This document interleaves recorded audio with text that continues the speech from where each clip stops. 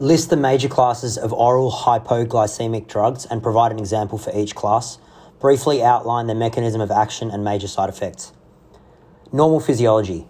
Insulin release is normally triggered by glucose entering the beta cell via GLUT2 transporters. Glucose enters the TCA cycle, producing ATP. ATP-sensitive potassium channels are inhibited. Potassium efflux is limited, and so this depolarizes the cell. Voltage-gated calcium channels open, and there's an influx of calcium ions. This causes exocytosis of stored insulin. Biguanides, such as metformin, have three mechanisms of action. They decrease hepatic glucose production by glycogenolysis and gluconeogenesis.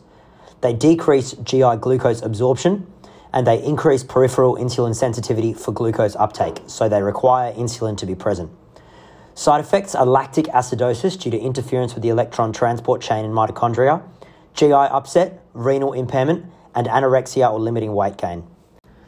Sulfonylureas, such as gliclazide, inhibit ATP-sensitive potassium channels, so they decrease potassium efflux, causing depolarization, calcium ion entry, and exocytosis of insulin vesicles from the beta cells in the pancreas, so they require a functional pancreas to be effective.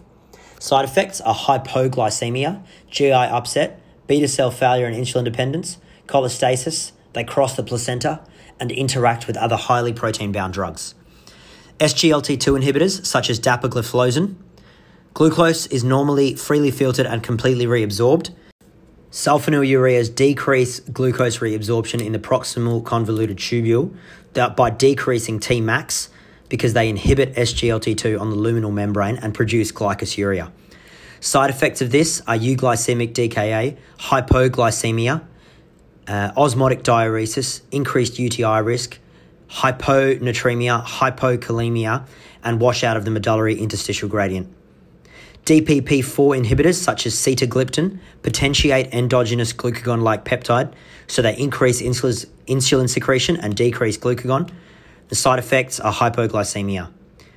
Glucagon-like peptide agonists, such as exenatide, increase insulin secretion and decrease glucagon secretion and can cause hypoglycemia.